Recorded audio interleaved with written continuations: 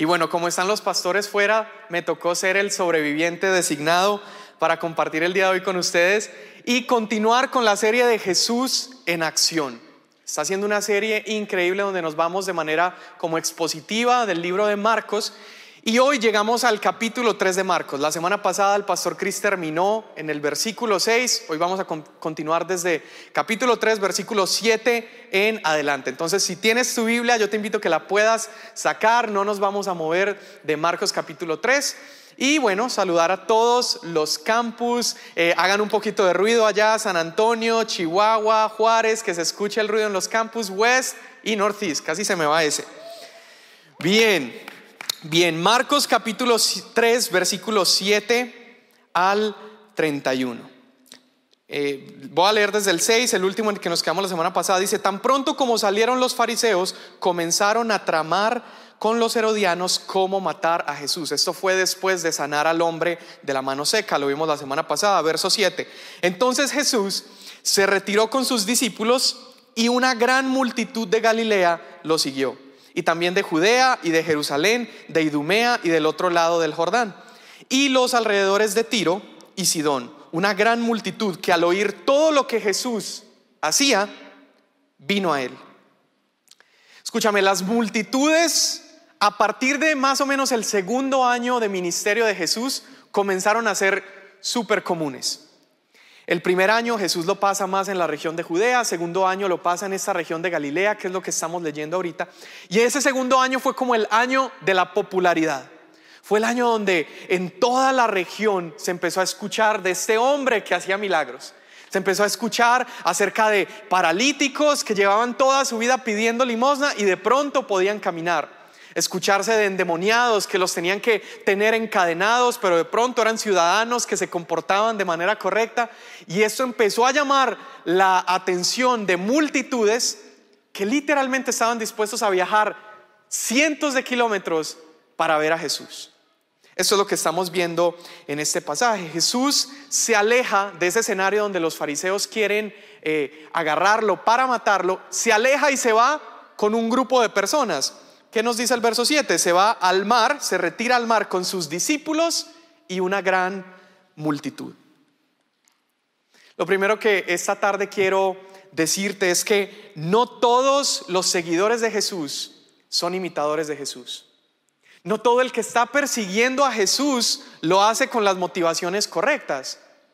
Jesús nos está mostrando que en este grupo de personas que le siguen hay varios. Número uno, están aquellos que son sus enemigos y aquellos que lo están persiguiendo para ver cómo ponerle el pie y hacer que se caiga, cómo hacerlo tropezar. Número dos, hay multitudes que lo siguen por curiosidad, ¿sí? Por querer sacar algo de provecho a sus vidas cuando se encuentren con Jesús. Y número tres, hay un grupo particular dentro de esa multitud, un grupo más chico, que son sus discípulos. Entonces, no todo el que está persiguiendo a Jesús tiene las mejores motivaciones. No todo el que está detrás de él es un imitador de Jesús. Mateo capítulo 7, verso 6, Jesús está hablando y él dice: no den lo santo a los perros, ni echen sus perlas delante de los cerdos, no sea que las pisen con sus patas. Jesús se aleja de un primer grupo de personas y él se aleja de aquellos que lo rechazan. Y Jesús mismo dice, él deja claro que él no vino por ese tipo de personas, porque son personas que cuando Jesús les aventara palabras de vida, ellos iban a reaccionar como cerdos pisoteándola.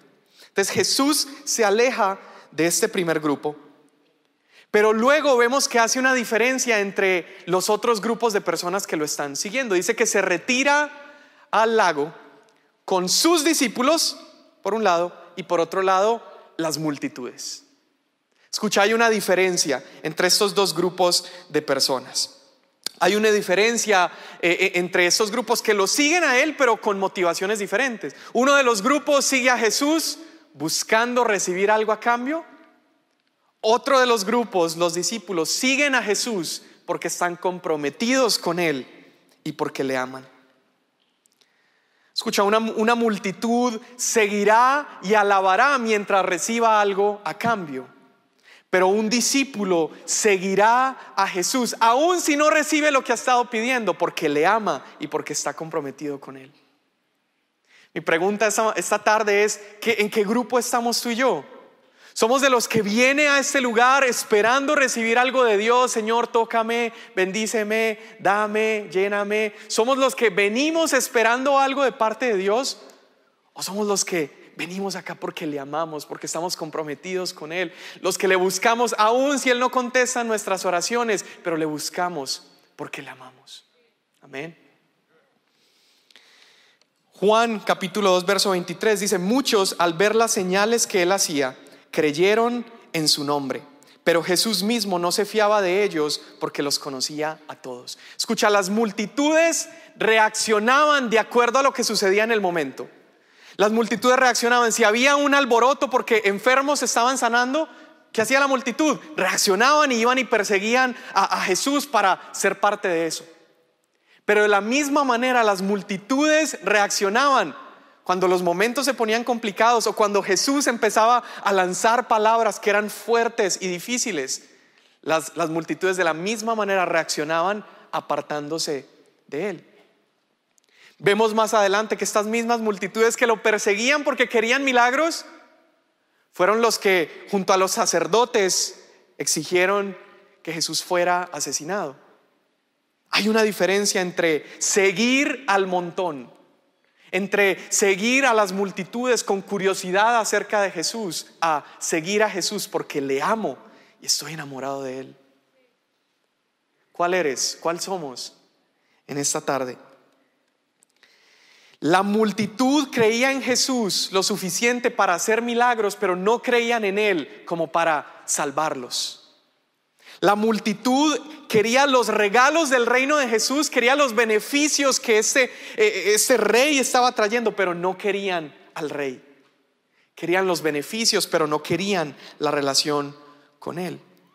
Ahora Juan 2:23 dice que ellos creían en Jesús por los milagros que hacía, pero Jesús no creía en ellos. Jesús no se fiaba de ellos. Lo que está diciendo el texto aquí es que aunque ellos creían en Él por las señales, Jesús no tenía fe en su fe. Jesús no tenía fe en la fe de ellos porque sabía que esa fe que solo creía por milagros no era una fe con la capacidad de salvarlos, no era una fe que producía salvación.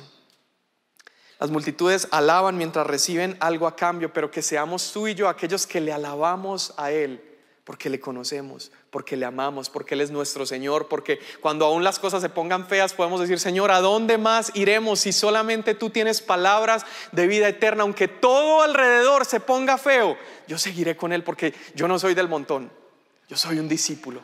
Seamos discípulos que le siguen a Él. Ahora, Jesús quería sanar a los enfermos, claro, esta gente que venía con curiosidad, Jesús quería obrar en ellos y manifestar su poder en ellos. Dice un poco más adelante en otros capítulos de Marcos, dice: gente ponía a los enfermos en las calles y cuando Él pasaba le rogaban que dejara que los enfermos lo tocaran, por lo menos el borde de su ropa. Escucha, y todos los que lo tocaban quedaban sanos. La gente en la región había aprendido y se habían dado cuenta que solo bastaba con tocar un pedacito de la ropa de Jesús y ¡pum!, poder salía de Él y recibían sanidad, recibían un beneficio de parte de Jesús. Y Jesús, a sabiendas de esto, que gente solo lo buscaba para eso, Él lo permitía y Él sanaba a todos estos enfermos. Pero lo triste de esto, escucha, es que la multitud se conformaba con simplemente un toque momentáneo de Jesús. La multitud estaba dispuesta a viajar kilómetros. Por ahí saqué un mapa de las diferentes regiones de donde esta gente viajaba para encontrarse con Jesús.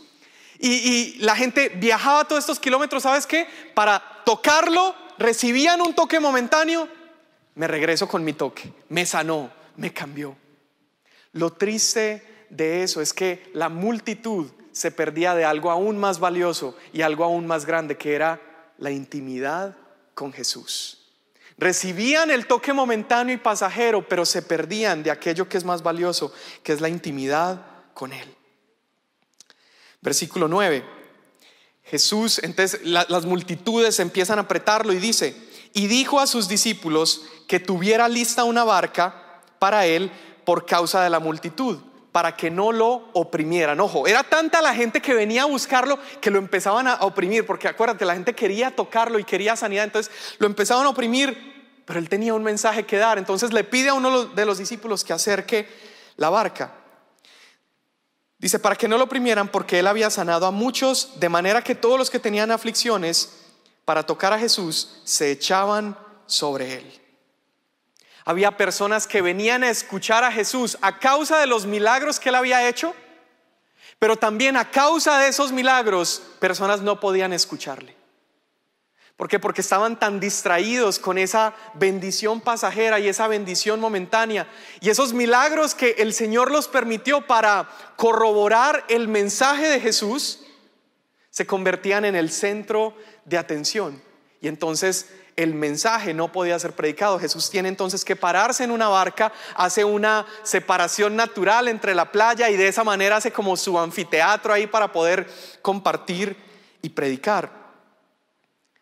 Escúchame, que tú y yo no estemos tan distraídos con los beneficios que el reino de Dios nos da, que no estemos tan distraídos con los milagros que Él ha hecho, que no estemos tan distraídos con las comodidades y bendiciones que Dios te da, que nos perdamos de escuchar el mensaje y de vivir el mensaje. Que no nos distraigamos tanto con las añadiduras, que nos perdamos de disfrutar el reino de Dios y su justicia. Familia, pero tenemos un Dios que es tan bondadoso que aún si tú y yo lo buscáramos a Él por las añadiduras, Él lo va a hacer. Aun si lo buscamos por Señor, bendíceme, dame, lléname, tenemos un Dios que es tan bondadoso. Él es capaz de hacerlo, pero sabes, nos vamos a perder de una bendición mayor, que es la intimidad con Él. Jesús hace algo interesante, es que le pide a uno de estos ex pescadores, acuérdate que Él los invitó a dejar sus redes, pero ahora le está pidiendo a uno de ellos que traiga su barca.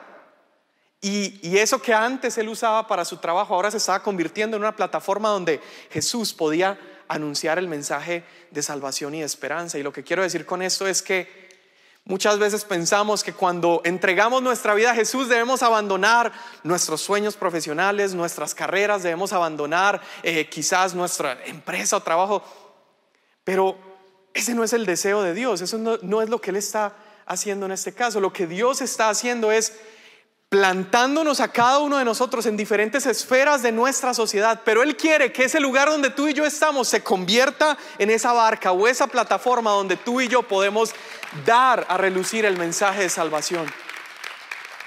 Todo ese entrenamiento que estos pescadores habían tenido no fue desechado al momento de Jesús llamarlo. La carrera que tú tienes, los talentos que tú tienes, no es para que los deseches cuando ahora estés en el reino de Dios. Pero todos esos talentos y todas esas cosas, el lugar en donde estás, que sea usado para que la luz de Cristo brille en nuestras ciudades. Amén. Que tu lugar de trabajo, tu influencia, el lugar donde Dios te ha plantado, que Dios se manifieste en ese lugar. Verso 11 dice: y siempre que los espíritus inmundos venían a Jesús, caían delante de Él y gritaban: tú eres el Hijo de Dios. Pero Él les advertía con insistencia que no revelaran su identidad.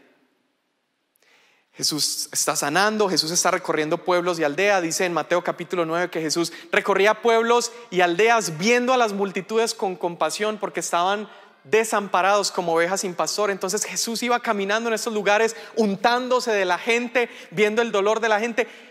Y parte de la multitud que venía eran personas que venían oprimidas por el diablo, personas que venían con espíritus. Y cuando los espíritus veían a Jesús, dice la escritura que reconocían la autoridad de Jesús y le decían: tú eres Dios, tú eres Dios. Pero Jesús hace algo muy interesante, y es que Jesús no permite que estos discípulos suelten esta falsa adoración. Perdón, que estos demonios suelten esta falsa adoración. No era mentira lo que estaban diciendo. Él era el Hijo de Dios, ¿verdad? Él es el Hijo de Dios.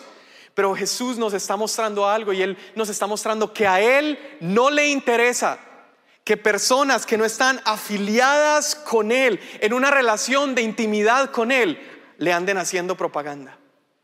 Él no le interesa que por toda región haya popularidad y fama acerca de su nombre. No, Él nos iba a mostrar unos capítulos después que a Él lo que le interesaba era que un puñadito de personas que le amaban, que le conocían, que estaban comprometidos con Él, que un puñadito de personas fueran aquellos que tenían la responsabilidad de hacer famoso su nombre entre las naciones. Escucha, Jesús no quiere ser apretujado con popularidad. Jesús quiere ser rodeado de intimidad de sus hijos, intimidad de sus discípulos. Y esos discípulos que han pasado tiempo con Él y le han conocido, entonces ellos van a ir y hablar de Él, van a ir y anunciar las grandezas de Él. Jesús calla a estos demonios porque Él no le interesaba la adoración de aquellos que no le amaban primero.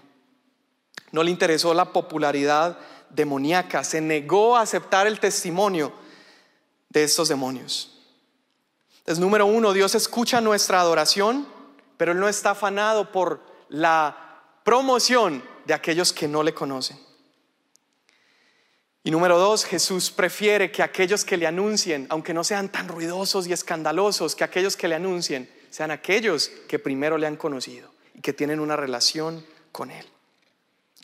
Versículo 13 dice: después Jesús subió al monte, llamó a los que Él quiso y ellos vinieron a Él, y designó a los 12 para que estuvieran con Él.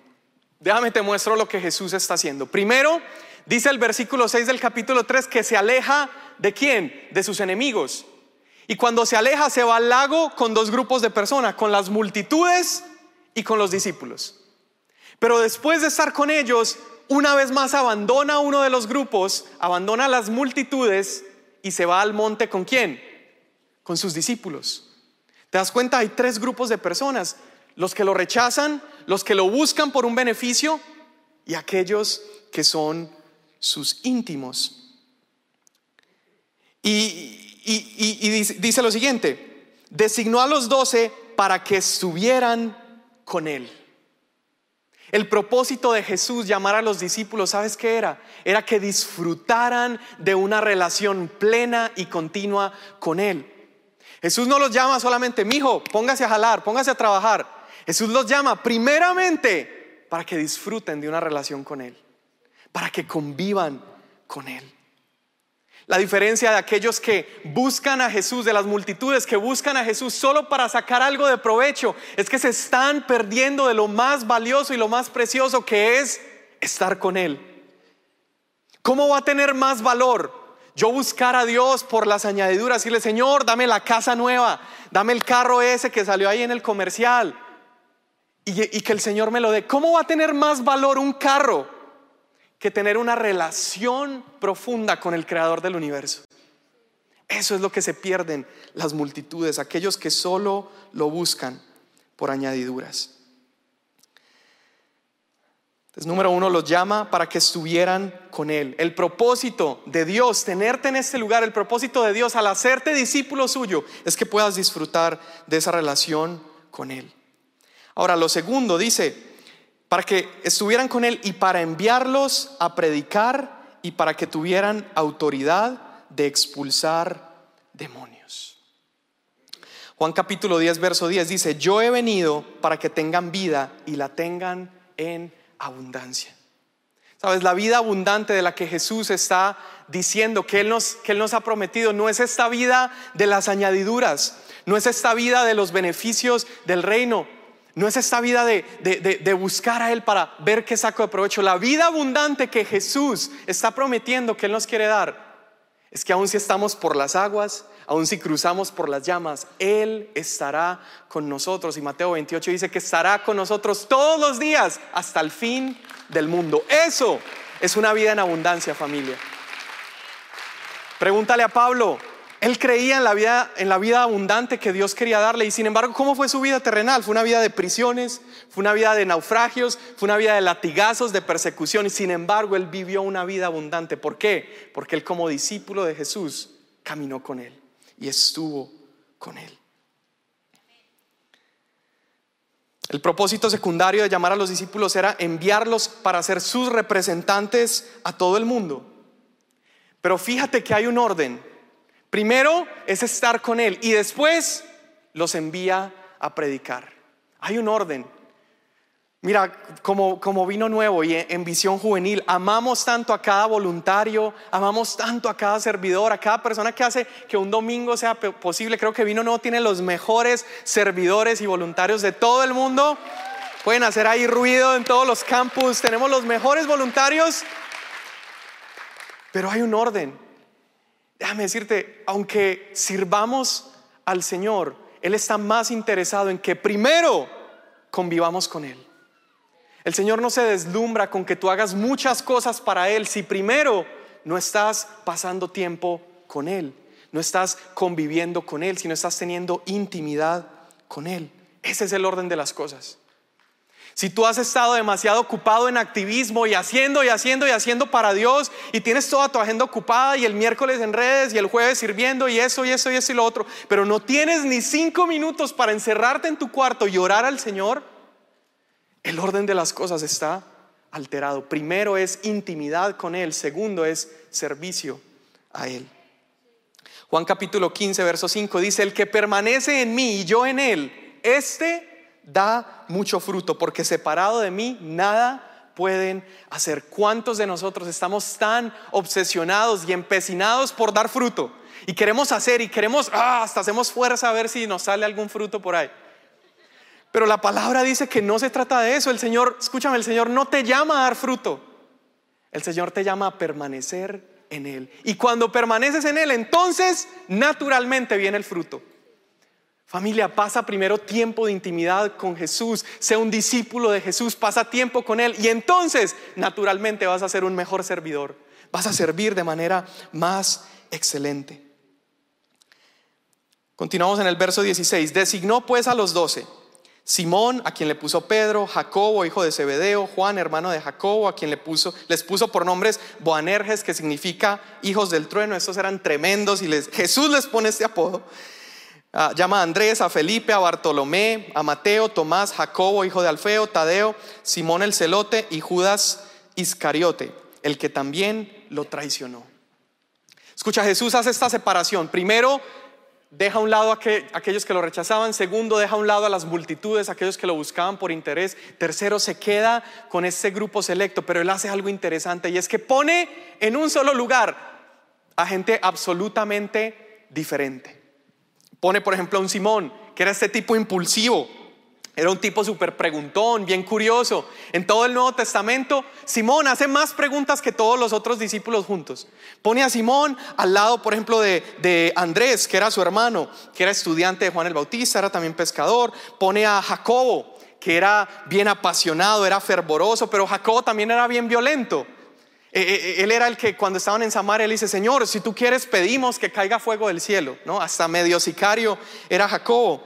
Tienes a Juan, que era un tipo celoso, fervoroso. Tienes a Felipe, que era pesimista, ¿sí? Era medio cínico, era medio materialista, era uno de los estudiantes también de Juan el Bautista. Tienes a Tomás, que era el dudoso, pesimista también, veía el vaso medio vacío.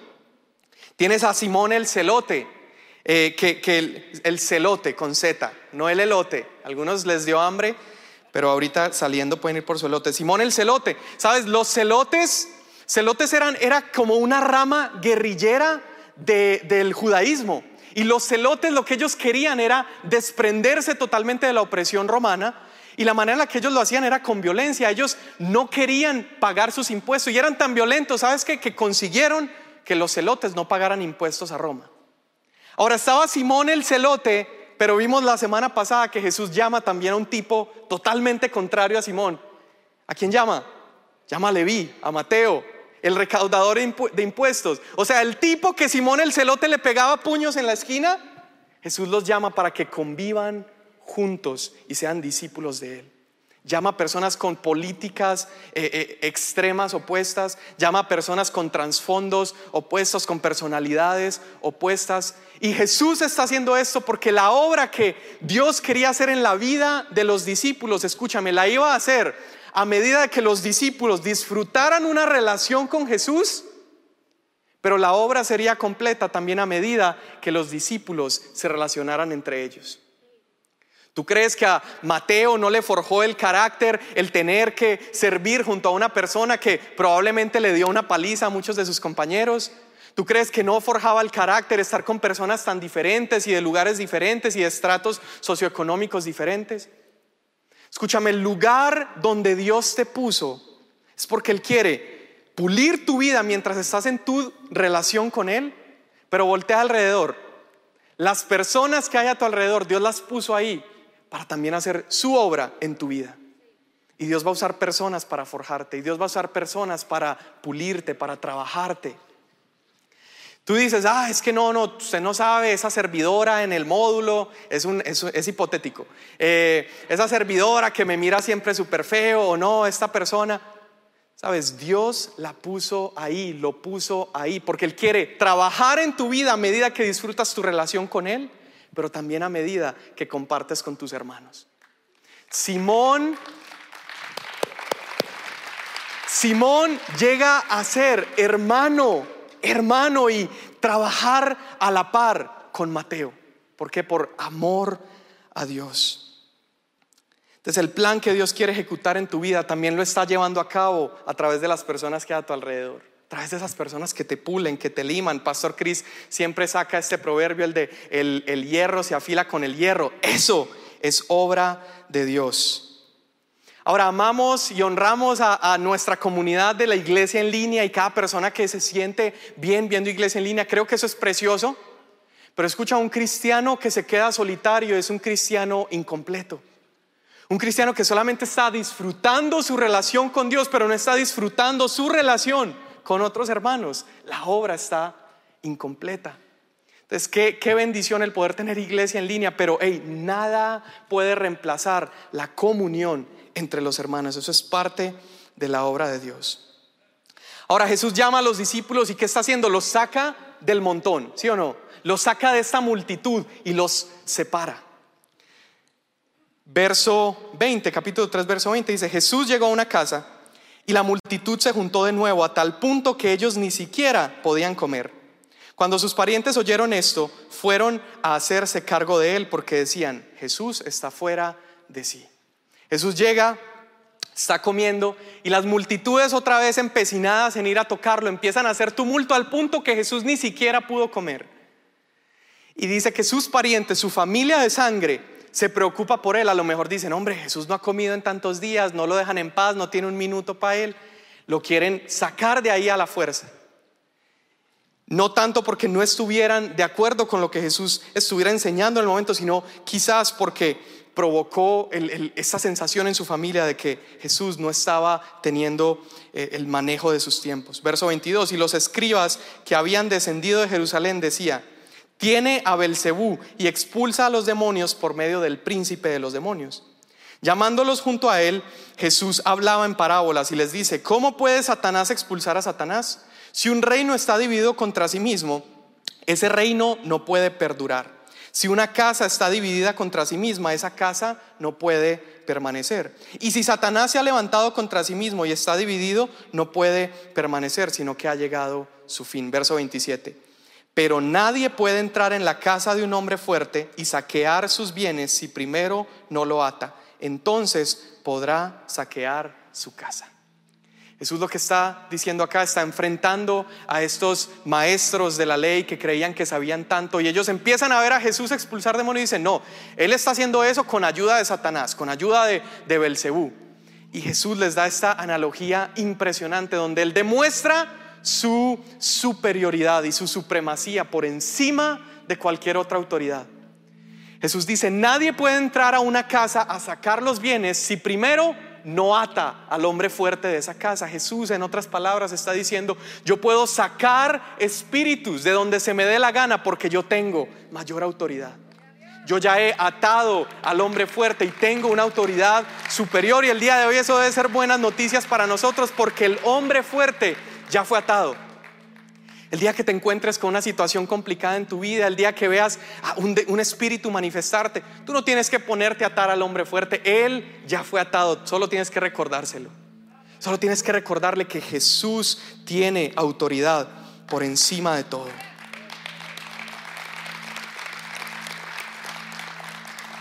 Vámonos al verso 31, capítulo 3, 31. Dice: entonces llegaron su madre y sus hermanos, y quedándose afuera, mandaron a llamar a Jesús. Jesús está teniendo esta conversación con los fariseos y todo, y llega su mamá, sus hermanos, y se quedan afuera porque estaba ya lleno el lugar. 32. Y había una multitud sentada alrededor de él, y le dijeron: tu madre y tus hermanos están afuera y te buscan. O sea, ellos estaban preocupados porque había tanta bola alrededor de Jesús, y aparece la familia de sangre, aparece María, aparece sus hermanos, y a alguno de los discípulos se le ocurrió: esto tiene que ser importante, vamos a hacerle saber a Jesús que llegó su mamá y llegaron sus hermanos. Y Jesús, con una calma, parece como ignorar a esta persona y dice: a ver, 32, ¿quiénes son mi madre y mis hermanos?, les dijo Jesús. Y mirando a los que estaban sentados en círculo alrededor de él, dijo: aquí están mi madre y mis hermanos, porque cualquiera que hace la voluntad de Dios, ese es mi hermano, mi hermana y mi madre. Escucha, Jesús, al contrario de como quizás algunas personas enseñan, Jesús no nos llama a cortar vínculo con nuestra familia. No, de eso no se trata este pasaje. Aún con aquellos que no son cristianos, Jesús no está diciendo: hombre, olvídese de su familia. Él no está haciendo eso. Jesús lo que nos está queriendo aclarar es que no existe un vínculo mayor. Es que por encima de cualquier relación importante en la tierra, por encima de cualquier vínculo de sangre, por encima de cualquier relación, la relación mayor que debe existir en nuestras vidas es nuestra relación con Cristo. Eso es lo que Él está diciendo aquí. Por encima de un vínculo de sangre está la relación mía y de mis íntimos, no de la multitud, de los íntimos, aquellos con los que paso tiempo, con los que como, con los que vivo, los que me conocen y aquellos que yo conozco. Se ha dicho que quizás el lazo más fuerte que existe es el lazo de una madre y de un hijo, ¿sí o no?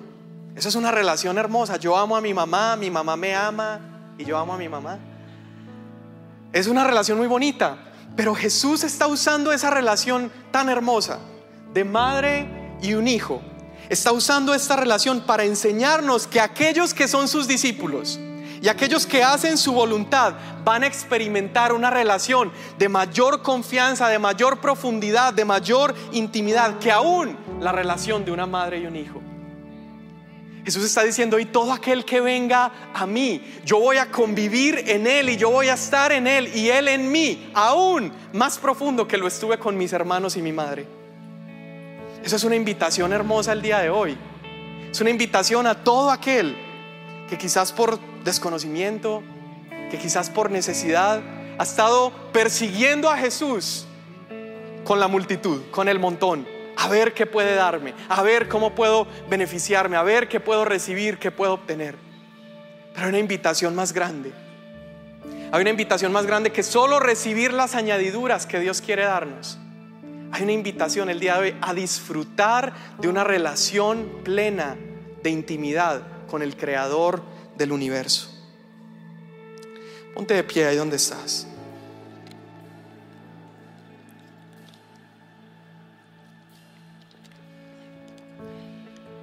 Jesús separa estos tres grupos. ¿En cuál estamos hoy? ¿Somos aquellos que lo han rechazado? ¿Somos aquellos que lo buscamos para obtener un beneficio, para recibir algo de Él? ¿O somos aquellos que lo seguimos porque lo amamos? Somos aquellos que lo seguimos porque sabemos que no hay otro lugar donde pudiéramos ir.